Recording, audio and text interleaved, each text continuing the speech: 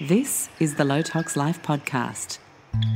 If all the birds could fly right now, as high as me somehow, they could see all the things I've been dreaming of.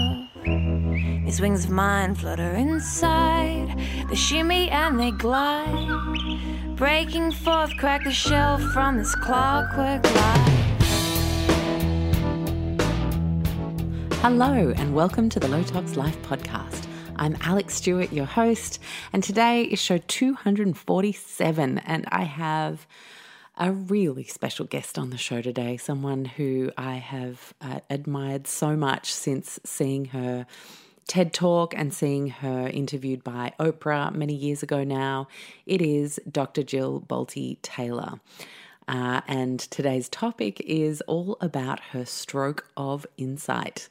Now, for those of you who aren't familiar with Jill and her work and her life experience, Jill, I think we go to before the massive life event.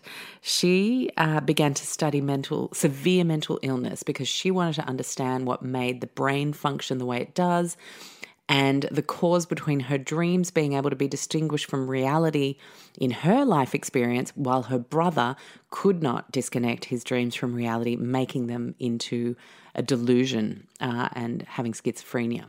So Dr. Taylor then began to work in a lab in Boston. She's Harvard trained, and she was mapping out the brain to figure out which cells communicate with which cells.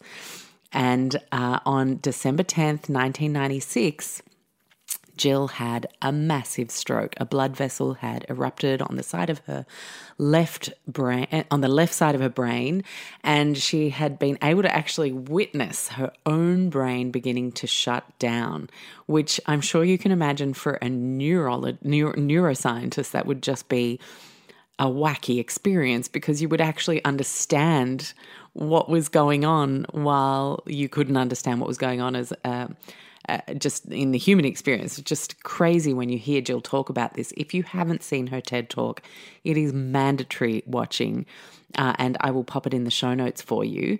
But within a span of 4 hours, basically, she couldn't speak, read, walk, write, or remember anything from her past. And she talks about it, compares her stroke to being to being like an infant again.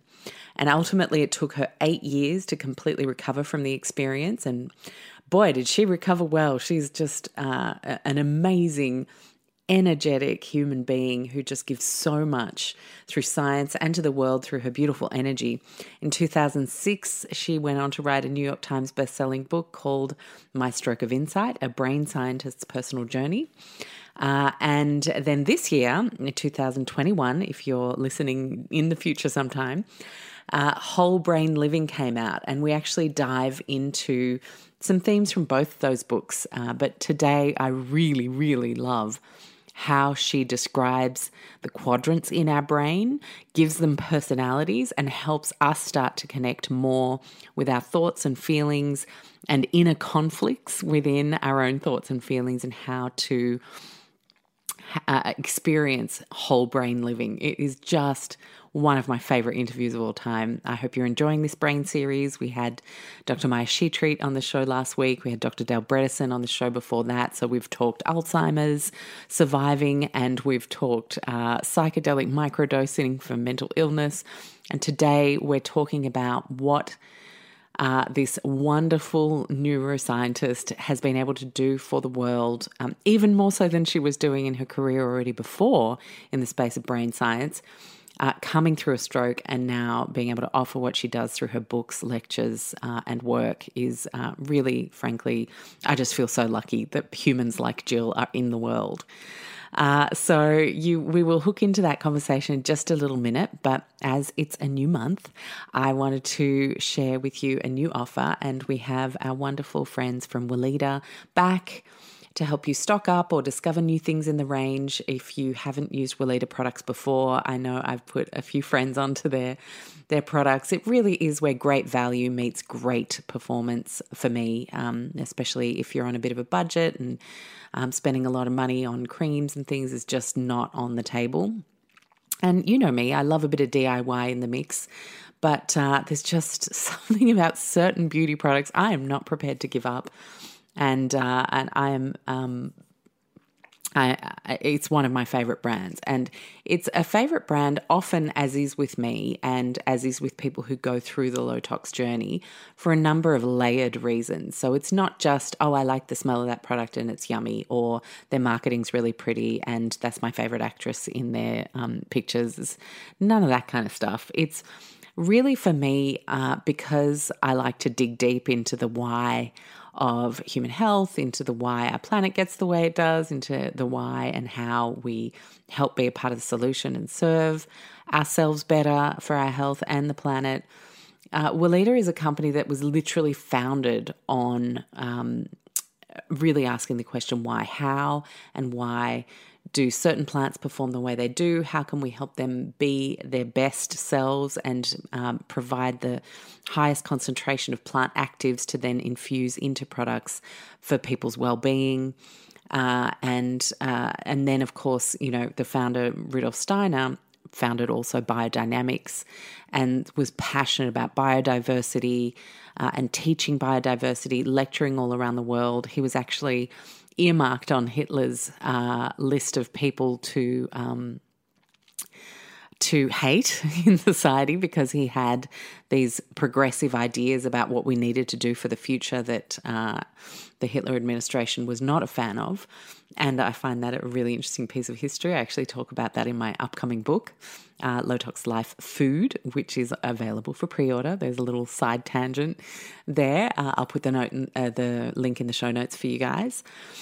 And so when you have a brand that was born out of a person like that, and the thinking and the studying and the science behind how to make our landscapes and all of the species, plants, animals, insects, everything work in harmony and fortify each other and build each other up rather than creating weaknesses in systems, really creating robust, resilient, diverse systems, then you see what the brand DNA is. And that for me is one of the most special things about Weleda. And so this year it's actually their 100th birthday, which is lovely. They were founded in 1921. And they continue to move well beyond their own brand and marketing and producing nice things for people to use, to talking about biodynamics, talking about ethics and respect all throughout supply chains, talking about sustainability and regeneration as a part of the roots of the brand and the roots of the future. And all Weleda skincare products are 100% certified by natural by Natru, which ethically sourced for people and planet, obviously, and certified with the UEBT sourcing and respect, cruelty-free. So there's really no question that they are a brand very high on the ethics front, but also on the performance front. I mean, I absolutely love their pomegranate firming range. I think the Evening Primrose eye cream is gorgeous. If you've got a younger skin, I don't have that anymore, but I loved the Smoothing Rose face products for years.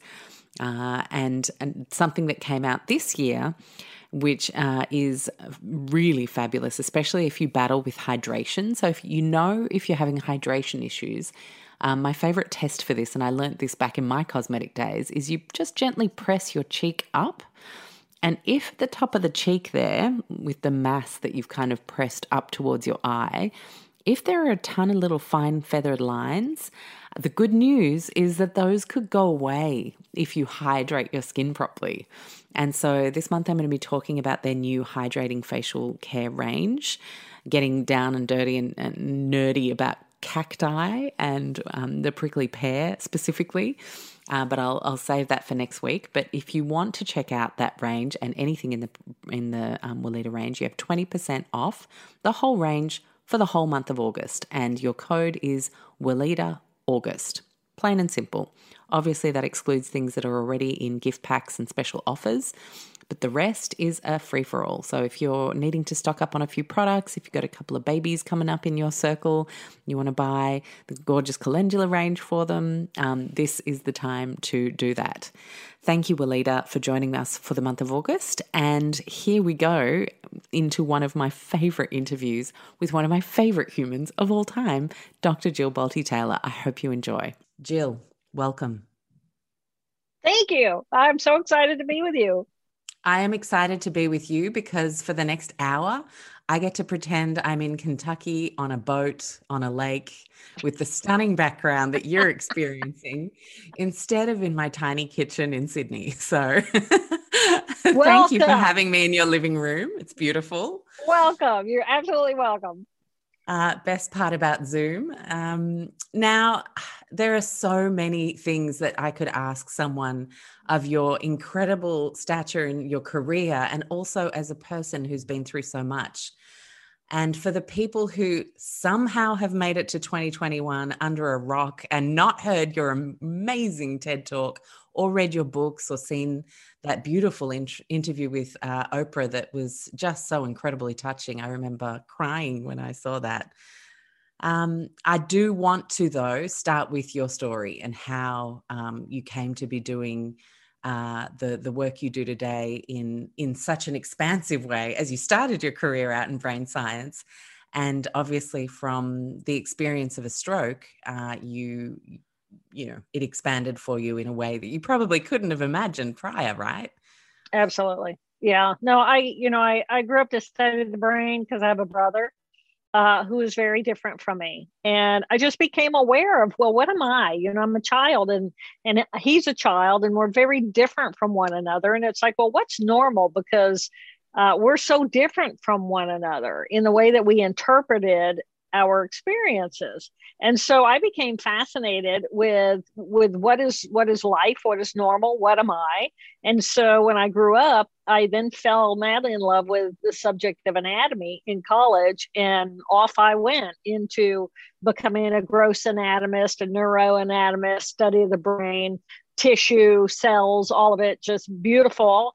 And then I was teaching and performing research at Harvard Medical School, and I woke up one morning and I was 37 years old in the prime of my life, and I experienced major hemorrhage in the left half of my brain. And through the eyes of a brain scientist, this was a fascinating experience because I got to watch my own brain deteriorate ability by ability to a neuroanatomist translate to an internal brain circuit by circuit by circuit. So I'm watching my brain completely deteriorate. And on the morning of the stroke, I could not walk, talk, read, write, walk, talk, or recall any of my life. So I essentially became an infant in a woman's body. And I woke up and there I was in that condition. And I had this major hemorrhage. And 2.5 weeks after that, the surgeons went in and they removed a blood clot the size of a golf ball and said, good luck. And so I took 8 years for me to completely rebuild that left hemisphere. And then, the rest is history. Then I wrote a book and I did the TED Talk, and that exploded into the world, and then Oprah and all of it. Boom. Yeah. And then the Low Tox Life podcast. You never know. You've arrived. You never know. Yeah, you just never know what's going to happen. It's just like, seriously, you just never know. Yeah.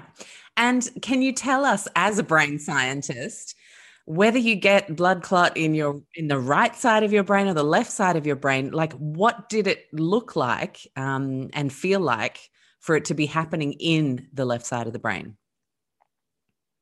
So I didn't have the blood clot came after this hemorrhage. So there are two kinds of stroke. One is caused by when a blood clot goes and blocks oxygen, blood going to the cells and oxygen going to the cells. But I didn't have that. I had a major hemorrhage. So I had this break in the blood vessel, and then that tissue began to seep out. And then it ended up being about the size of my fist. hemorrhage on the morning of the stroke. And then a couple of weeks later, it had kind of shriveled up to a blood clot. So I did have a clot removed, but it comes with an excruciating pain. But it's, I'd never had a stroke before. I was only 37 years old. I was not a medical doctor, so it's not like I'd been exposed to a lot of people who had stroke. So I had studied stroke in a book, and I knew the warning signs of stroke, but I was an anatomist. I was a researcher, not a clinician. So it took me a while to figure out what the heck was going on. And it wasn't until my right arm went paralyzed that I realized, well, that's a warning sign of stroke.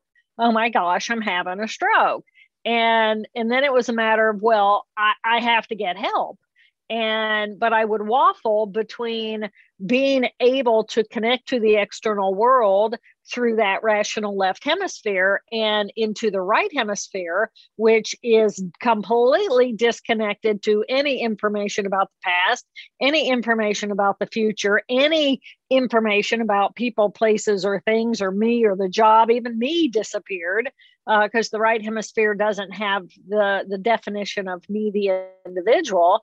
And I felt expansive and open and this incredible sense of peaceful euphoria, because in the present moment, there's no judgment. There's none of the negative connotation or implication from the external world. It's just, wow, I'm alive. Barely that day, but wow, I'm alive. And it's literally you literally were able to experience what we all hope to achieve in meditation, right? Exactly. That's exactly right. Because what are we trying to do? We're trying to quiet that left hemisphere, which is the judgment, which is the ego, me, the definition of me, the individual, information coming in as it relates to me, the individual, the emotion of me, the individual, as well as the thinking mind. And it's very busy over there in that left hemisphere. I mean, it's just constantly, it's the storyteller. It takes a piece of data, it takes another piece of data, and it weaves a big old story with just two little bits of data. And then you throw in another possibility, and wow, it can go on and on forever. So, and it's not necessarily very nice, and it's not necessarily nice to us, and it's not nice to others. And it has the real potential to be unkind because it's looking for a reason to push away and say no. It's biologically programmed to save our lives. Alarm, alarm, alert, alert. That looks different from me. It can't be safe. I'm not safe, so I don't want it. So all of our bigotry, all of our racism, all of that's exactly where my mind was going with that. Yeah, exactly. So that's what's been going on in our society. And then throw in a pandemic, throw in a virus that's, invisible. And all of a sudden, well, is it real? Well, is it real? Well, am I safe? Well, are you safe? Well, you don't look safe. Well, you're not wearing a mask, so you must not be safe. And blah, blah, blah, blah, blah, blah, blah. And so we are existing in this very high level of anxiety, discomfort, distrust. And, it's coming out and we're not looking very pretty in the whole picture of it all. No, we're not. And so I'm curious to know in terms of then that, because when you speak about how euphoric that pure right brain experience was, have you gone on in your career to try and help people harness more of that side of our brains? So, for me, I had over 300,000 people write to me after that TED Talk and ask me very specifically, how do I get that? How do I get that? That's what I'm looking for. How do I do it? And I didn't have an answer for people because I lost the left hemisphere. I gained that. And then I used the right hemisphere to rebuild the left hemisphere. So I know how to go from here to there. But how do I help you go from left brain into the right brain? I didn't have an answer for the longest time. For years, I didn't have an answer. And it's just always been percolating around going, I'm looking for that one thing, that one piece of information that will help me figure out how do I communicate what I believe to be true and what my experience has been, and help people do that. And then I was giving a presentation at a conference, and I said to the audience, I just love talking about the brain in this day and age because people love to hear about the brain. It wasn't like this in the 80s and 90s when I first started doing this. And I love that people, they have language, they know about the amygdala and the hippocampus. But the fact of the matter is we have 2 amygdala and 2 hippocampi. And there was literally an audible gasp in the room. Like, really? Huh? There's 2? Did you know there was 2? Excuse me, what? Exactly. That's exactly what I get. And this started going on, and I thought, that's how I get there. That's how I help people find their way. People think we only have one emotional system.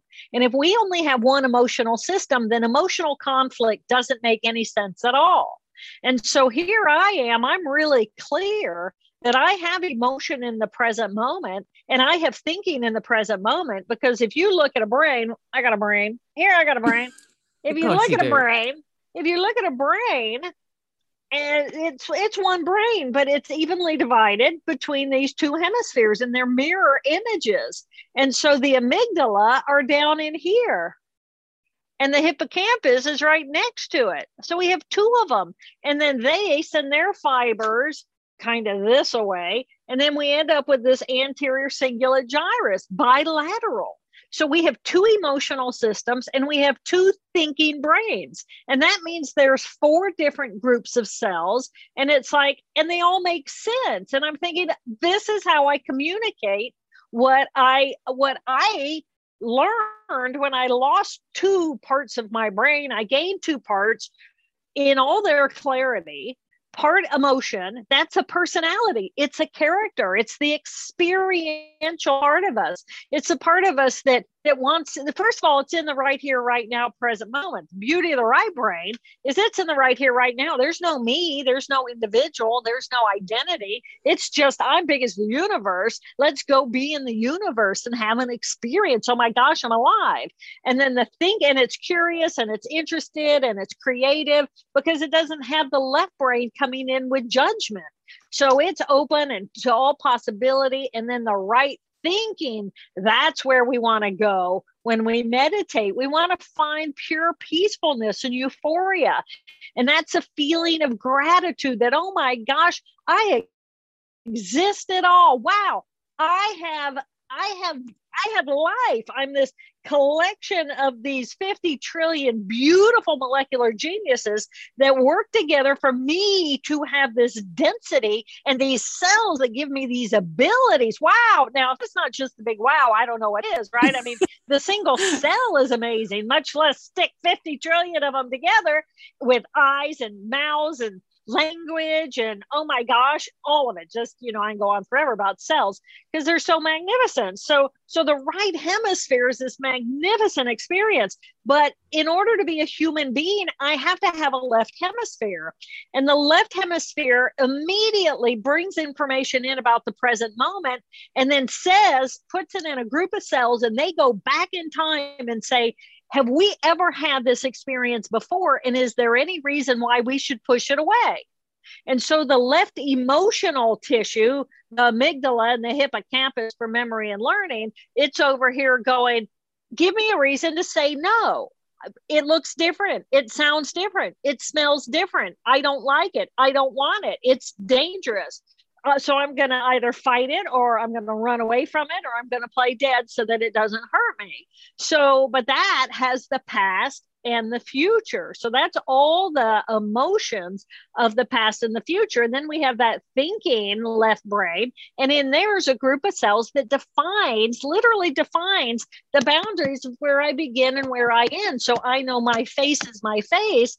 And I know that these, even though they stay on my face all day long, they're not technically me because I have a group of cells in that left hemisphere that defines me. And because I am now defined, I have an ego, all the information in the universe gets brought in through the filter of me, the individual.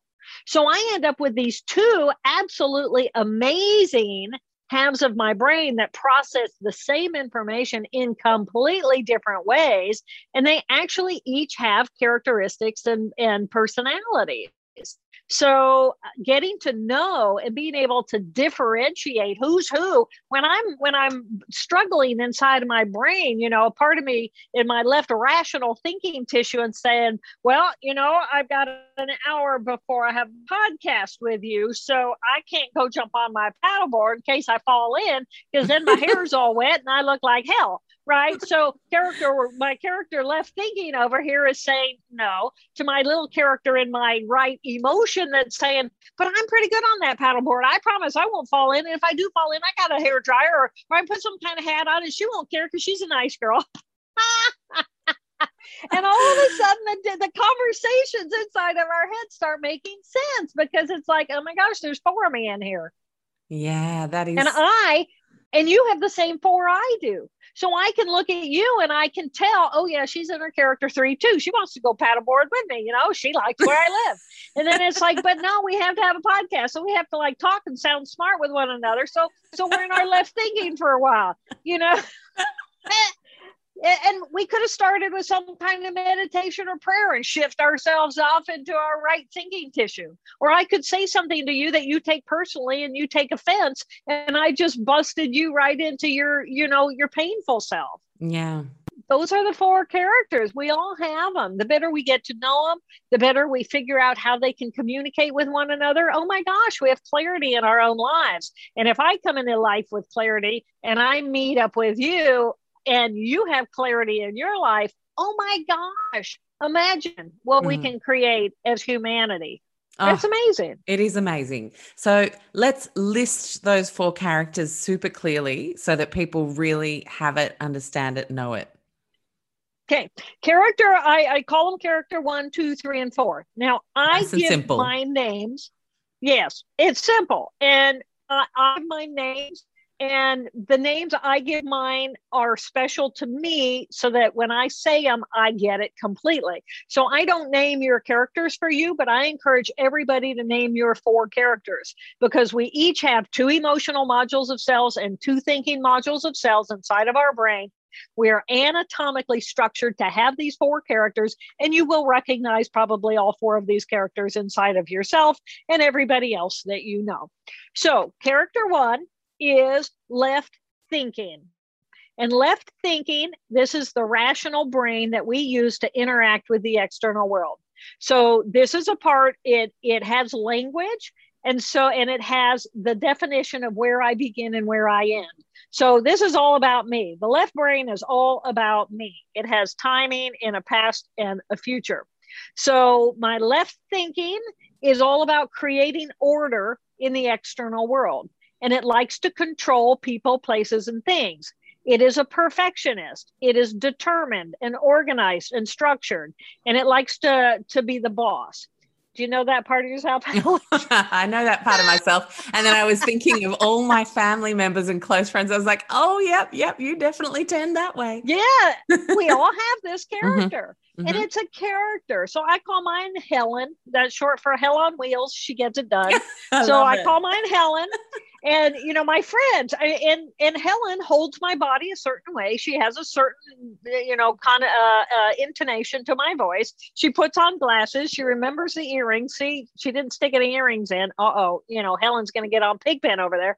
So, see, Pigpen wanted to go paddleboard. It's like, well, I don't wear my earrings when I paddleboard. So, but anyway, so Helen, we all have a Helen. Getting to know your Helen is important. That's your character number 1. Wonderful characteristics, type A personality. The character 2 is all the pain and emotion from our past and our fear of the future. So this is the little character that is designed to bring information in and say, no, I don't like it. I don't like it. I don't want it. I'm going to push it away. And if I'm in trouble, I'm going to blame it on you, or I'm going to feel like I'm a mess and I'm not worthy.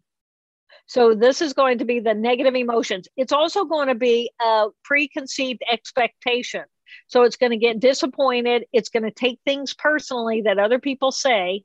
And it's going to be happy if the external circumstances are the way that it wants to be. Think Bridezilla, right? Control So freak Bridezilla, kind of vibe. it's a control freak, but it counts on the character one to do the controlling. Yes. But it's Got going to it. complain when everything's not perfect. Mm-hmm. Okay. Do you know that part of yourself? Yep, I do. I also know that part of my husband. Yeah, exactly. This is the part that is critical or feels criticized. It's not our prettiest self, but this is our wound, and this is a part we need to love.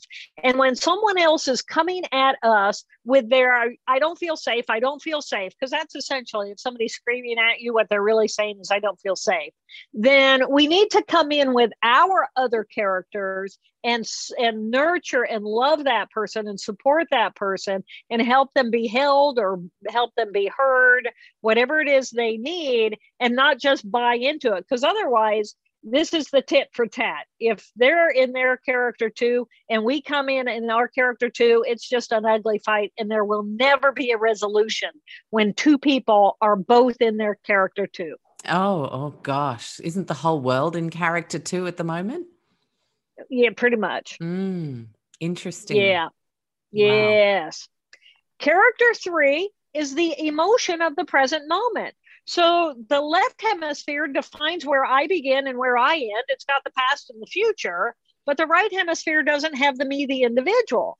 It's got me, a life force power, having an experience. So right now, see, you can already see and hear the difference in me. Yeah, I can. Right? It's Absolutely. going to hold my body different. And then when I'm in my little character 2, it holds my body differently, right? That's the wrath of Jill. I mean, nobody wants to be around that. So, little happy character, curious, interested, adventurous, and likes to play with others because it's a part of a collective whole. It's not me, the individual, and it likes to share. So it's like, let's go on an adventure and or let's go color, and it doesn't have to color inside of the lines because that's the dictation of the character one in the left hemisphere. So the right hemisphere is open to new possibilities, and it's innovative, and it's just, our fun little exploratory part, and it is emotion of the present moment, but it's also experiential. What does it feel like? How much humidity is in the air? What does my clothing feel like on my body? What does it feel like when we go through the woods and we're sneaking around and we're on the adventure of chasing a little, I heard a little crackle, let's go over there. That process of exploration. You know that part of yourself, Yes, Alex? absolutely. Yeah. My gosh, I live there a lot. Yeah, it's playful. It's a fun Yeah. part. So I call mine Pigpen because Pigpen in the Peanuts, the Charles Schulz Peanuts, a Pigpen's just always in a state of chaos. It's Yeah. just he's always in the present, and he's just happy. He's just following everybody around, and he's in a dust storm, and he's good with it. He's really good with his own dust.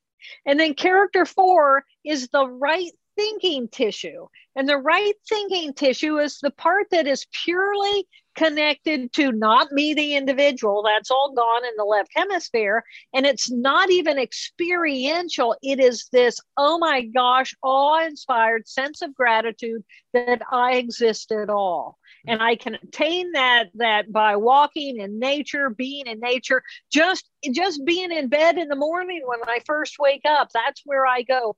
I see myself as this sparkling, all the little twinkle, all the sparkle, that energetic of gratitude and gratefulness that I woke up this morning, and I let that energetic just sparkle through all the cells of my body, and I'm just filled with gratitude for the health that I have, and I encourage the healthy cells to look over at the cells in my body that are not healthy and say, we got to work on you, and go work on them and take them that healthy energetic vibration so that we can turn it around. So do you know that part of yourself? Yes, I do. I'm working with that part of myself very hard at the moment. I love it. Absolutely. You have to give it a name. So I call mine Queen because she's big as the universe. We're all as big as the universe. Queen Toad. And I call her Toad because she's a bit goofy and she lives on a boat half the year. She lives as my lily pad, you know? So it's like, I know these parts of me, and moment by moment by moment becomes a conversation between these different characters. And what is the relationship like between them? Because if my character one, the perfectionist, doesn't like Pigpen, my little chaotic playful self, we have a problem. Because first of all, my character one won't let me go play and spend time because she sees it as a waste of time. But she has to understand and respect the fact that when I'm in my playful mode, that's where my genius is. That's where possibilities unfold. So if Helen, my character one, really wants to progress well and create something worthwhile, she has to vow the time and honor that Pigpen needs to go burn some energy and go be with God, and let character four come out so that I can be open and expansive, so that I can come in and be more productive and not be burned out, not move into my character two and be my little unhappy self. It's amazing what this relationship, and what, you know, we are so amazing. And it's just like, I feel like finally there's a roadmap to understanding how to be a whole human being during these times when we are so polarized. Absolutely. And so let's just take it into a family situation or a friend that you have started disagreeing with, given the world is so polarized right now. I feel like it's a good topic to tackle, but like from home, because you look at the big world and you think, my gosh, how can I affect that? But we can all affect it by starting with ourselves, our family, our friends. And so if we start to think about these four characters and we realize not only are we having dissonance within our own four characters, but we're struggling to connect with others, and find commonality and find a sense of playfulness, because everything's gotten so serious and divisive. What is the road back in the microcosm of our daily lives, do you think? Well, I think it's first of all, if I'm conscious, which means I'm aware of all four of my characters, and I have some say in choosing who and how I want to be in any instant.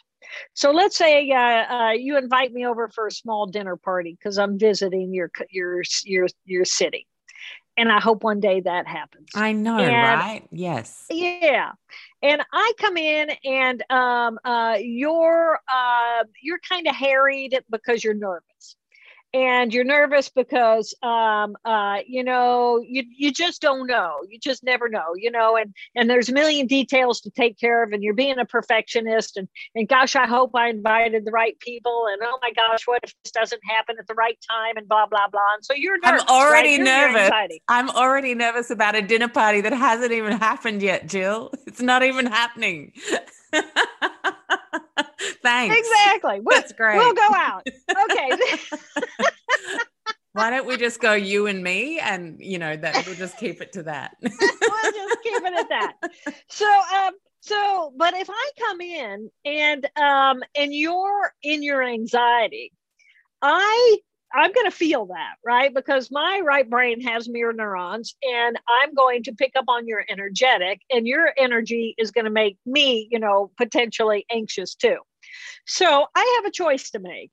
And in that moment, I have the ability to hook into that and just kind of rev you up, because I'm not offering you any affirmation that I'm good, everything's good, we can breathe, everything's calm, I'm happy, thank you, I value you so much, you've done a fantastic job, give me a hug, and let's just really connect with one another, right? I have that choice.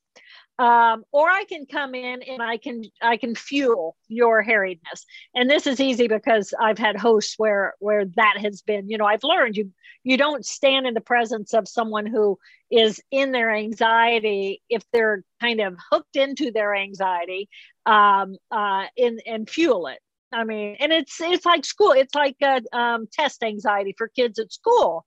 So, you know, I may have studied, but you may have studied, but if one of us has anxiety and we get in the presence of the other, then it doesn't matter that we studied. We have this impact on one another. And now I'm all in my amygdala and I'm on alert, and I can't access my hippocampus, which I have to be able to access in order to get to my higher cortex, which is where my answers are. So we both performed poorly because you had anxiety. You know what I mean? Yeah. So in the real world, I think it's when we know who those 4 characters are. I mean, you're already thinking about your husband.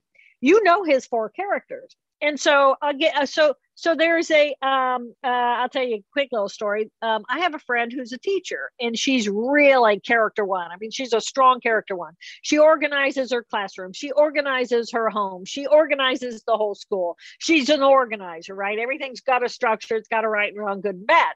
And her husband is working from home, and he's got a really strong 3, and he loves to play tennis. And so does she, but he loves to play tennis. So he's thinking, she's going to come home and we're going to get to go play tennis. And he's just all excited because they're going to go play tennis. And so she calls him up now. She's on the way home and she says, honey, I'll tell you what, I need 30 minutes of you being your character 1. And if I can have 30 minutes of character 1 with you, we can be 3s the rest of the evening.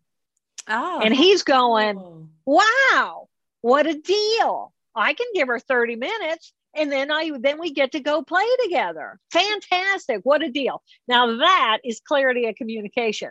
So think what happens if she doesn't make that phone call. So she comes home and she's not done working. So she needs to work and she says, honey, and he's all excited, tennis rackets are ready. He's in his shorts. He's ready to go. And she says, no, I've got to work for a while and I'd really like your help. And he's going, well, I don't want to do that. I want to go play. I'm all ready to play. You said we could play tonight. And she's going, yeah, but I need some help here. And so he moves into his 2. She moves into her 2. They have this fight and the whole evening gets blown. Oh, yeah. And you can see how easy it is for that to happen. If you don't have the clarity. Exactly. So now they have a language that they can use with one another. Same thing for the kids. It's like train our kids to know all 4 characters. So you walk in and your kid's room is a disaster zone. And you say, okay, I'll make a deal with you. We can play we can be 3s for 30 minutes, provided you'll spend 10 minutes after that as your character 1 and you'll help create order in your room. And the kid's going, well, okay, I want that. I'll take that deal. And it's like, but the thing is, you have to be committed and you have to bear truth, because if you say you're going to I'll give you 10 minutes of me being a character 1, then I have to actually engage in that and not just move into my 2. And I don't want to It's no, that we negotiated, and it's a negotiation. So life as an individual is our own negotiation, nonviolent, we hope, a nonviolent negotiation inside of our own head. And then my negotiation with you and your characters. And all of a sudden, we understand one another better. And then if I move into my 2 and I come home and I'm in my 2, then you as my partner will know, okay, your 1 will come in and say, honey, what do you need? Can I fix something? Do I need to do something? Do I need to make a call? Do I need to do something? Is your sugar low? Do you need something, if you're diabetic or whatever? But the 1 comes in and says, can I fix it? And then they say no. And then it's like, okay, then you can come in as your loving 4. And you can say, I'm here with you. Do you want to talk about it? Do you want to cuddle? What do you want me to draw you a map? What do you need? How can I love you best? And then I'm saying, well, that's nice. I'm being heard and I'm being held. And then I might, spew whatever it is at you that I'm unhappy about. And I might actually get ugly with you, but you know that it's not about you. So you don't take it personally. And it's like, wow, she's really hurting today. She's in pain. And you just love me through that. And then eventually it's like, well, yeah, I'd like a bath. And so I get in the bath. And then it's like, okay, well, maybe we could read to one another. And then your little three comes in and says, maybe is there anything that you'd like? And it's like, yeah, maybe we could. So then our threes can play a little bit together. And then I'm slowly, you're nurturing me, you're soothing me out of my two in a really healthy way. And not only do you learn that skill as my partner, but I learn that skill inside of my own brain. I don't have to spend a lot of time in my character two. I'm being heard. I'm being held. My character one can come in and say, do we need to fix something? Is there a danger, an immediate danger we need to fix? And then it's like, no, I'm all right. I'm just unhappy. And then it's like, then my own little character four can come in and say, little character two, I got you. I got you. We're here for you. We're all here for you. We are all together, and we get that you're unhappy, and we're grateful that you have the capacity to protect us the way that you do. What do you need? How do we support you here? I just love, and then my little character too feels like, yeah, I've got other parts of my brain that I can hook into. And it's like, yeah, character four, let's go on a paddleboard ride and just be with God. Let's go be quiet together. Or maybe I'll listen to a podcast of affirmations and allow that to help soothe me. Or maybe, I look out there and there's a snake that goes by and little character three's going, there's a snake out there. You want to go chase it? And it's like, oh yeah, let's go do that. And then we go on an adventure together. So it becomes this beautiful conversation inside of us and then in relationship with others. And I think that's, to me, I really believe that this book has the power to help us heal ourselves and evolve us into a whole human being in relationship with another whole human being. Because if I go to work, let's say we go to work, we work together, and you spend a whole lot of time in your character two. You're just a character two. You don't feel safe in the world.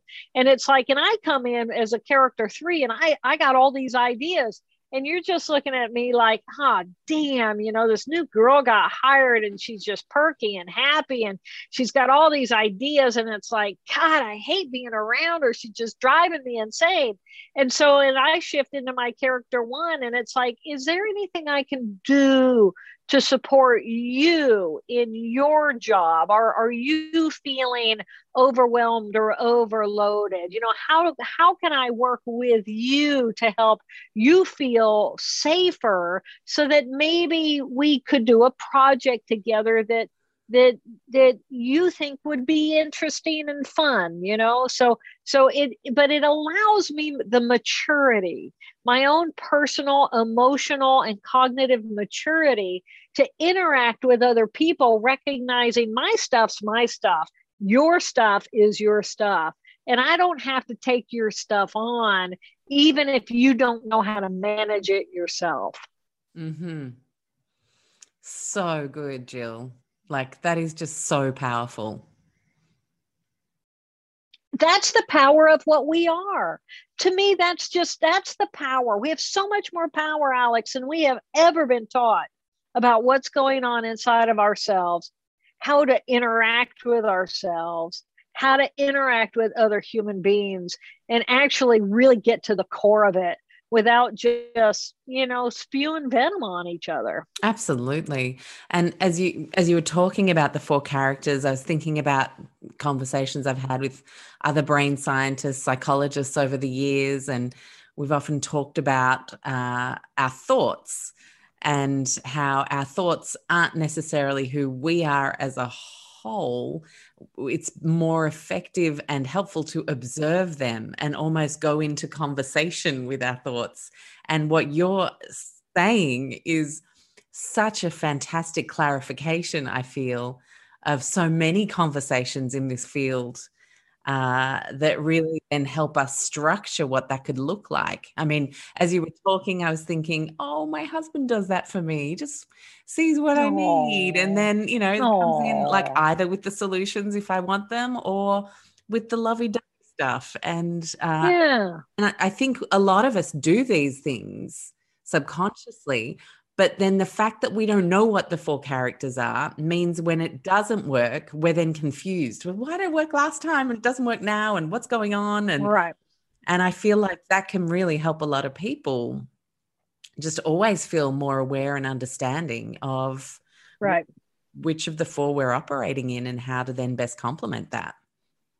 Exactly. You are absolutely exactly right. And, this conversation's been going on for eons of time in confusion. But now, and really, I think about this material and I think, the only way we would get to this level of understanding is for a brain scientist to lose half of her brain, get to know the half that is unconscious to us because it doesn't have that same loud language voice conversation, and then rebuild and then have this phenomenon. This is the only way that this could have happened. And it's like, it just turned out to be the wildest ride. And it's like there's the enormous gift of that stroke. And I've always felt that the stroke was a gift, but I truly believe that this book, this material, is the reason why I survived, and that this is my purpose. I just absolutely believe that this is my purpose in the world. And, the world could blow up and disappear tomorrow, and it didn't matter at all. And my right brain's really good with that. But in the meantime, let's hope it gets to matter for at least a little bit. Let's that'd be nice. I come from Indiana and it's farmland. So I always said, I'm a farmer. I spread seeds of ideas and possibilities. What will grow, and what doesn't grow, doesn't grow. And it's like, so I'm trying to put a lot of water on this one because I really believe that it's beautiful. And I believe it has the power to help us heal our own internal conflict and trauma and embrace, give us a tool that we can use to love one another. I truly believe our number one job is to love one another. That's the number one job. Everything else is a whole bunch of static noise in that left hemisphere. Me, the individual, you, the individual, we take things personally, we hurt, we have these preconceived notions about an existence that isn't even real. The past is gone. The pain of the past, I say, the pain in the past belongs in the past. Life's too short to be caught up in the pain from the past. So how do we learn from it? How do we feel it? How do we grow from it? And it's okay to go and explore and analyze, but it's a place we visit. It's not a lifestyle. That is key, right? It's a place we visit and can even reflect on it for a while, but it's not a lifestyle. Please do. Gold. And that's why we have it. We are supposed to learn from it. So why do humans not learn from the past? Like, one of my favorite jobs in the world is applied history, because for me, the applied historian is the person who is able to take everything that's happened in the past and make recommendations on how we can learn from it to governments, to all sorts of agencies, companies. Right. Why don't they take their damn advice? It just... feels like we don't learn from anything in the... It's like patterns are patterns. Mm-hmm. So how do we break patterns? A plus B does equal C. Yeah, it's like I want to take the four characters and then blow it up into what it could look like if we took it worldwide. Yeah, absolutely. So, when we look at different countries are representative of different character profiles. So the West is more left brain. First of all, let's just go general. The East, at least it used to be more right brain. right down to its spirituality and its forms of religion and just its overall relationship. Everything was relational, where in the West, we went linear, we went hierarchical, we went to materialism outside of ourselves, where the East was more the internal world and flow and in relationship, and we're one consciousness and all that. So in our medicine reflects both of those ways of being. So we have these very different consciousnesses in the world.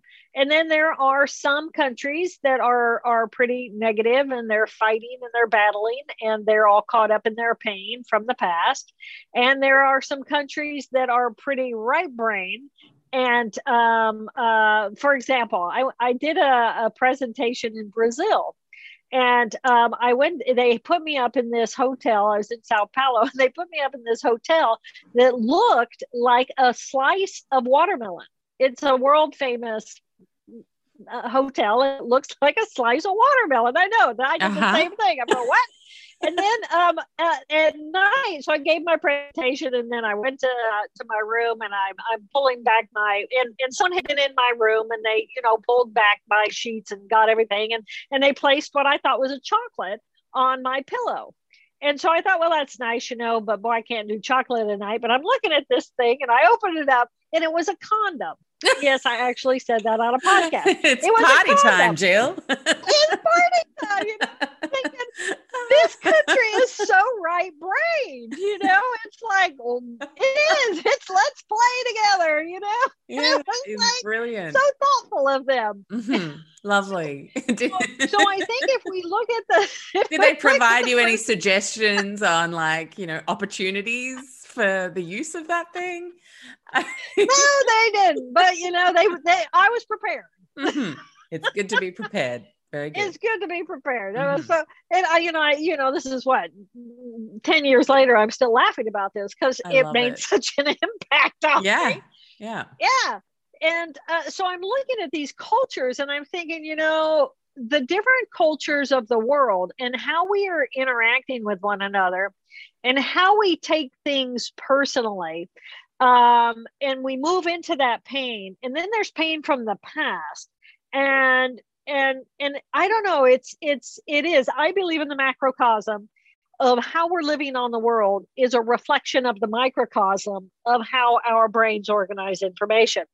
So here we have, us, me an individual, you an individual, we have some chaos going on inside of ourselves. We're a pretty chaotic people because we don't have the differentiation that we kind of need in order to be able to define, well, let's look at reality a little differently.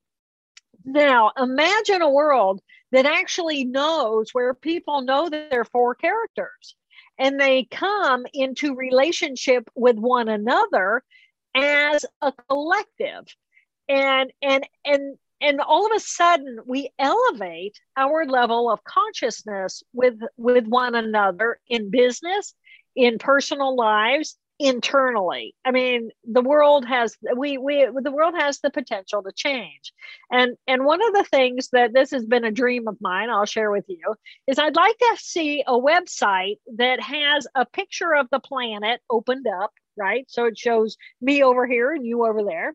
And then we take a picture of a brain, and we place that on top of it. And then people all around the world can put a pin drop with their character 4 name. This is me. I am love. I am a part of this collective. And it shows up as a tiny little light.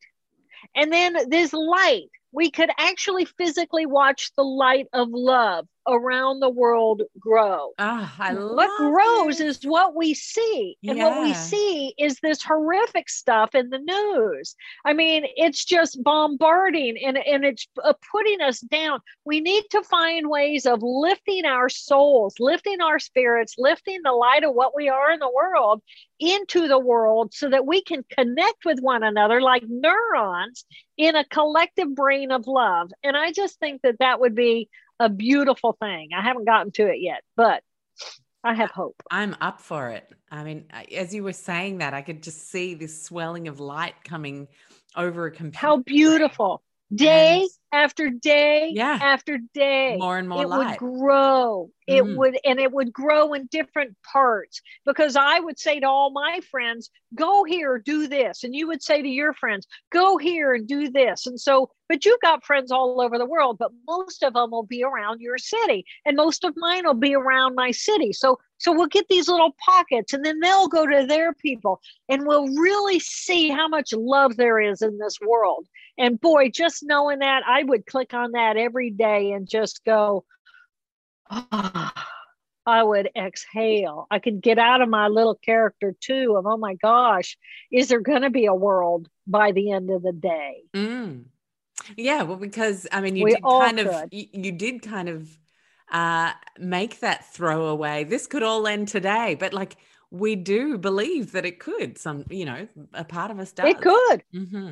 Yeah. It could. Power in the wrong people's hands. Power, the power, Mm. and what it values. And it's like, oh, why does anybody have that kind of power? No, we need to go with Huey Lewis's Power of Love. Exactly. Back to the 80s. Exactly. Yeah. Oh, wow. Okay. So as you were talking about the world, then the different countries and the four different characters, it made me kind of think about the 20th century as globalization started creeping in and it became easier to travel everywhere in the later part of that century. You kind of see where different countries then start to go, I don't want to be all this. I like a bit of what's happening over there. I want to bring some of that in. You'd see I like, want a phone. I yeah, want technology. exactly. Or then the Western people saying, but if I just go see body parts specialists, no one seems to be able to fix me. I want to do more of that energetic stuff and bring some of that in. And then you can see that like the whole world, like that is actually an opportunity of globalization to create more harmony through awareness that we kind of need all four, but we need all four to play ball. We need all four on the team. And that left brain, it most of the time, often, if it's really structured in the external, it's about materialism. It's about where do I stand on that hierarchy? Because it's all about me, the individual. And the right brain, it doesn't have a me, the individual. And so those people over there saying, what is wrong with you people? And the left brain, the solid left brain, is very critical, judges very mean to the right hemisphere, not just of itself, but of others. And so that it becomes even more skewed and hostile toward. And so that's one reason why for me, I was very careful in the language I used in my stroke of insight when I wrote that book, because I didn't want to alienate the scientific left brain and business communities. And so I was very careful in how I phrase everything, as I did in this book. And this book is about cells. It's about the brain. And fortunately, the brain anatomy is of interest to left brain population. And it's like, and many people who are extremely left brain know that they're not satisfied. They know they're not content. They know their relationships have fallen apart. They have terrible relationships with their spouses. They have terrible relationships with their children. They essentially they use money to buy their relationships. There's no satisfaction or gratification there. So people are searching for how do I find more, not just peace, but how do I balance myself? And this has been an ongoing huge issue for women for decades. How do I have it all? How do I have a family? How do I mother the home? And how do I have a satisfying career? And how do I balance that in a man's world which values the left brain do climb the hierarchy? But I'm 30. I'm able to have children right now. This is when I need to do it. And how do I fit into a world? But I do think that in the globalization of the internet, which does add a new level of neurological consciousness to us, that more women are able to work from home, are able to build their businesses, are able to create more of that balance. But I think that this kind of information at this time, post pandemic, and not even post pandemic. I mean, a lot of countries are still shut down. I know you're still very shut down. It's a how do I take the best of me? With all the fear and all the unknown, how do we still show up as our best selves? And right now, we're really dealing with this in the States. It's like, man, the story of the Karen, wow, the hostility, the anger, the fear, the tit for tat. Yeah. Yeah, I often wonder when I see the Karen stories and the shaming, the international shaming of these people, I just often wonder, what if you went up to that person and asked them what was making them feel so scared about things? Oh, they just get really, really, really belligerent. They don't want to be, a character two does not want to be busted on its fear because it wants to be right. It wants to be superior, and it's passionate, and it needs to be right. So if you go up and you say something, if you bring its fear, nobody wants to think they're in their fear. Oh, I'm not in my fear. Yeah, so that actually makes them lean into two more. Exactly. So how do we diffuse two when it's out of control? I think we just love them. I mean, what do you do with a toddler? Do you have children? Oh, yeah. I have one, and beautiful boy. And what do you do when that beautiful boy throws a temper tantrum? Just hug. You just love him. You don't yell at him. You don't shame him. You don't take pictures of him. You don't run a video and stick it on Facebook. You don't do that. You love him. You're there for him. You give him a moment. You give him 90 seconds. From the moment we think a thought that stimulates an emotional circuit that is positive or negative, that's going to then have a physiological response. Let's say we're anger. We're going to dump noradrenaline into our bloodstream. It floods through us. I rage. It flushes out of me. In less than 90 seconds, my blood is clean. So I'm going to be triggered for 90 seconds. How long does a belly laugh last? About the same amount of time, right? So if I rethink the thought, I can re-stimulate that whole physiological response again, and I can stay mad at somebody for decades, but that's because I keep running a circuit inside of my brain. And when I recognize that someone else is running a group of cells inside of their brain, they are in pain. Anger is pain. Sadness is pain. And when I see an animal in pain, I want to go toward it. I want to just wrap it up in love, even if I can't touch it because I'm afraid it's going to bite me. If I see an animal that's been hit on the road, it might not be safe for me to touch it because it is terrified and it's going to lash out and bite me. Well, some humans are the exact same. If I get too close, they're going to lash out at me, probably with their tongue, or they could hit me. You never know. But if I recognize that that's pain and I can hold the space for your pain, wow, what a moment of connection for me to you. Now, maybe not for you to me unless you're open to it. But if I can stand in the presence of your pain, not absorb it, not take it personally, not hype it up, but just love you through that pain for 90 seconds and then wait for the next moment. I'm not here to fix you.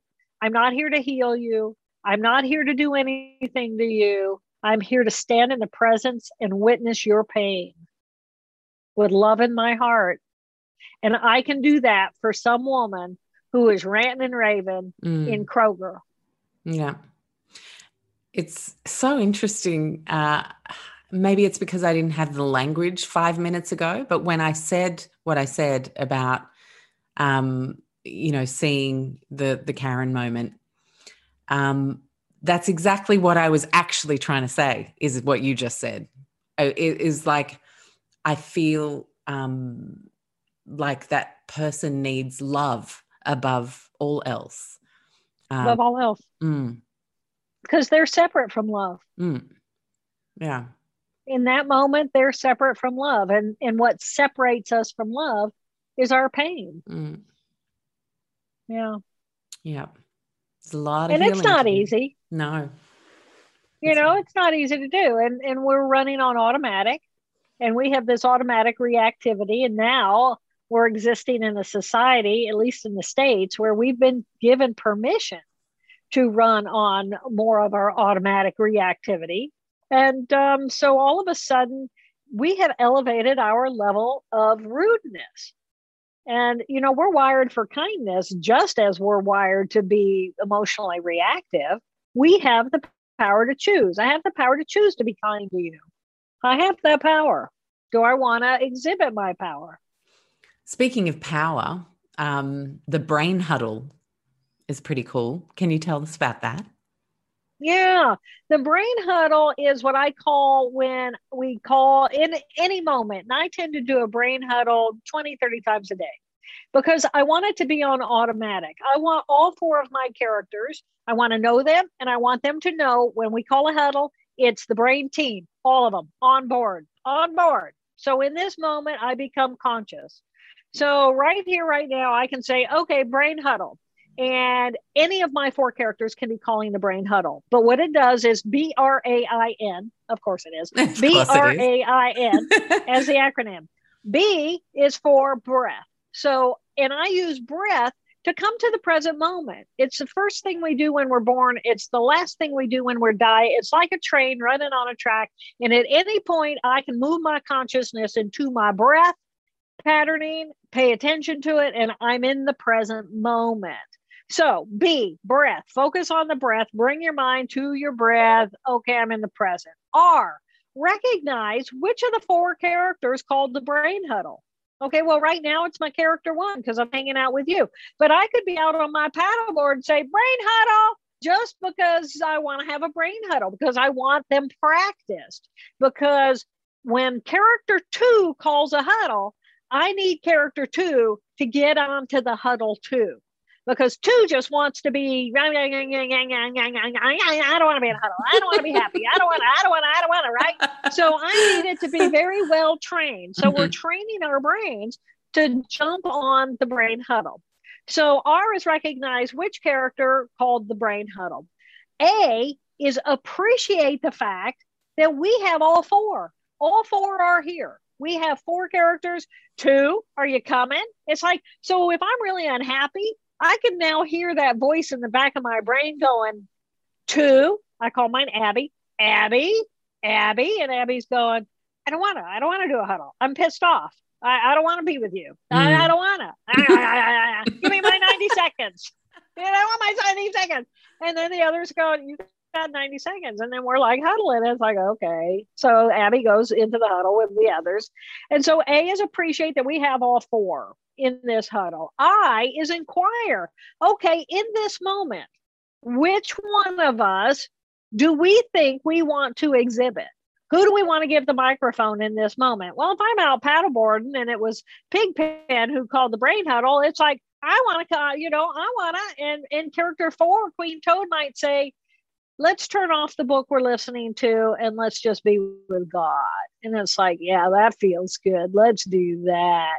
Or Helen might come online and say, we got 5 minutes and then we got, we need, blah, blah, blah, blah, blah. Yeah. And so they're all chatting, inquire which one's going to come out. And then N stands for navigate, because we navigate moments, moment by moment by moment. And in this moment, it might be appropriate for me. Let's say I walk into a room and there's there are two people there and they have been fighting and my brain is turned on and it knows I just walked in on a fight. We know what that feels like. And so I'm calling a huddle, what do we do? Huddle. So character one says, okay, I can come in and I can inquire and see if anybody needs any help. And it's like, okay, good plan. So Helen comes out and says, I'm sorry to interrupt with you. Sorry to intrude. Do you need anything? Is there anything I can do for you? Helen wants to fix it, right? Give me a project. Give me a job. and they might say no. And it's like, okay, so Helen can step back. And then Pigpen says, well, let me try. And so Pigpen comes in and says, and kind of makes a little joke. And it either goes over well or it doesn't go over well at all, right? And if it goes over well and they're ready to lighten everything up, then it's like, okay, we'll engage, and they'll dissipate whatever that two for two tat was, or they might just really be ready to go back to fighting again. And it's like, and otherwise, it's like, okay, well, I'm outside. I'm here if you need anything, and in the meantime, you got my support. And I love them as a 4, and I walk out the door with them knowing I'm wrapped around them, and I'm here. So it's a navigation of life. We're navigating moment by moment how we're going to be, and that's the brain huddle. It's a wonderful action. Seriously, I encourage people to do it 20 or 30 times a day, because it's like a muscle. It's a circuit inside of your brain. The more you run a circuit, the stronger it begins to run on automatic. I want my brain huddle to show up when I move into my 2, because that's how I pull myself out of my character 2. And your job is not, it is not your job. My character 2 is not your job. My character 2 is my responsibility. And the better or more responsible I become for all 4 of my characters, then the more I show up as a whole human being. And I truly believe that's the evolution of humanity, where we all show up as whole human beings in the presence of one another, knowing it is our number one job to love one another. It's beautiful, Jill. So powerful. And so if we talk about mental health, which is very much finally being talked about in a much less taboo way, and it's being recognised as being as important a thing to cultivate as physical health, and that the two are very much intertwined. When someone has anxiety tendencies, is currently depressed, perhaps experiencing mental disorders, schizophrenia like your brother, bipolar disorder, there's just so many different things, neurodivergence. How do we support people who find it really tricky biochemically to have these huddles and bring everybody on board peacefully in and out as they're needed? This might not be your area, but I just felt like it was an important question at this time when everyone's talking more about mental health. Well, personally, I think that if I'm the one witnessing someone else or in the presence of someone else who is having mental health issues, concerns, either severe mental illnesses or any kind of circumstantial situational depression, it's my job to love them. So I know what my job is. And if I come in a loving manner, then I can certainly, now my brother who has schizophrenia would never be able to grasp and relate to his 4 different characters. He couldn't go there. His reality is his reality. He doesn't have the capacity to exist in my reality. That's part of the definition of schizophrenia. He has a delusional thinking system that the rest of us don't share. So but I'm sympathetic. I can separate my brother from his disease. So I can have a relationship with my brother. And my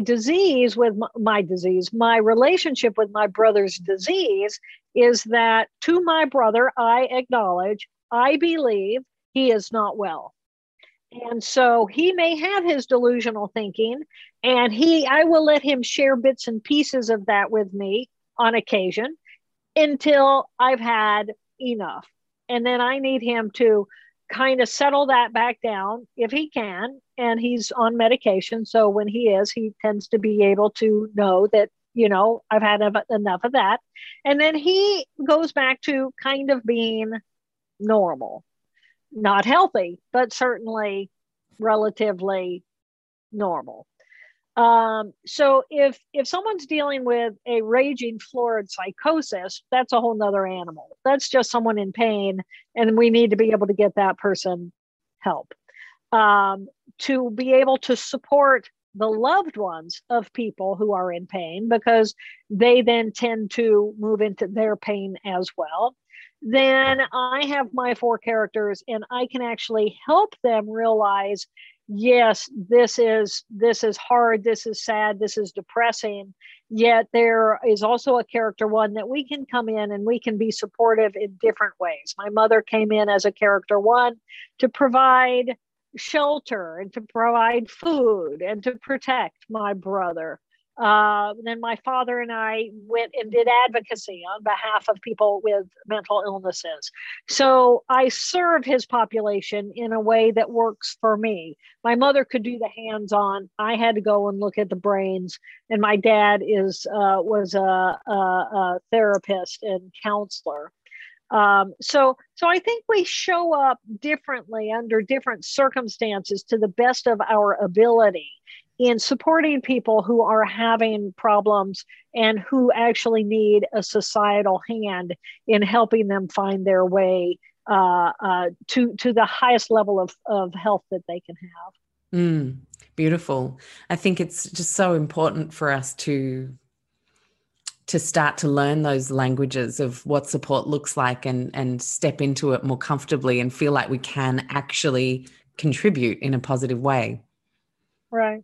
Yeah. Well, and I experienced that when I had the stroke, because I couldn't communicate. I had aphasia. I had no language for 5 weeks. I had a totally silent mind, and then I had to learn language. So I didn't have language for quite a while. And so people would come to visit me, and people are oh my God, here's Jill, who was a strong athlete and at the top of her game, and now she's drooling and a lump of lead in the bed. And my mother describes me as a breathing body in the bed. That's when she met me, it was like, oh my God. And so that's where I was. And so people would come in and they would have this incredible fear of their own, of, oh my God, that could be me, or I don't know how, and they'd get anxious. I don't know how to talk to her. I don't know how to connect with her. I don't know what to do. And so they come in and they would come in as their fear in their character two and in their character one, and they would tell me talk and a million miles an hour and this and that and the other. And I'm just looking at them going, I don't understand a word you're saying, right? You know that, right? And I'm just looking at them, and they were so filled with their fear, they didn't know what I needed. And then they would stay too long and I'd be exhausted. So, I just, after a while, I just like show my exhaustion. And then it was like, oh yeah, okay, well, we need to leave. And so people don't know how to support someone who's a stroke survivor. And so they move into their own fear. And it's like, oh my gosh, have you seen Jill? I saw Jill and she's in terrible shape and she can't talk and she drools and she's just paralyzed on half of her body. I mean, I'm not comfortable, so I'm not going to go back. When what did I need? What I needed was these people who loved me to come in calmly and bring me their love and just hold my hand or touch my cheek or put their hand on my head, not after I had surgery, but touch me appropriately and say, you're Jill.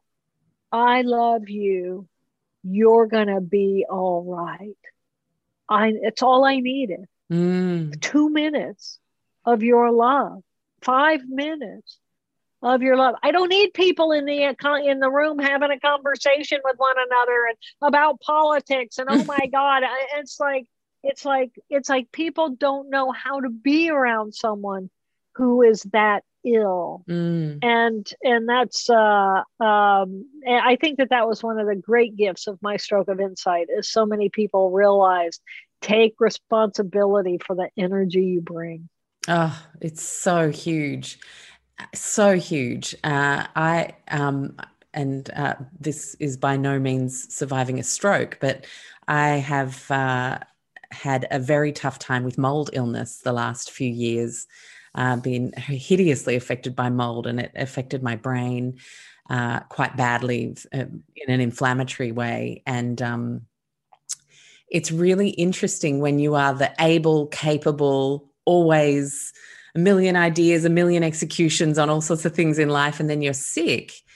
I've found it really interesting how people don't know how to relate to you in the context of you not being your A game, and people pulling away, people actually just not knowing how to, if you're not going to be the life of the party and the person with lots of ideas and fun conversation, how do I be with you? And it was actually my sister's husband's mother at a recent family barbecue, who literally, she's a psychiatrist, so that could have helped.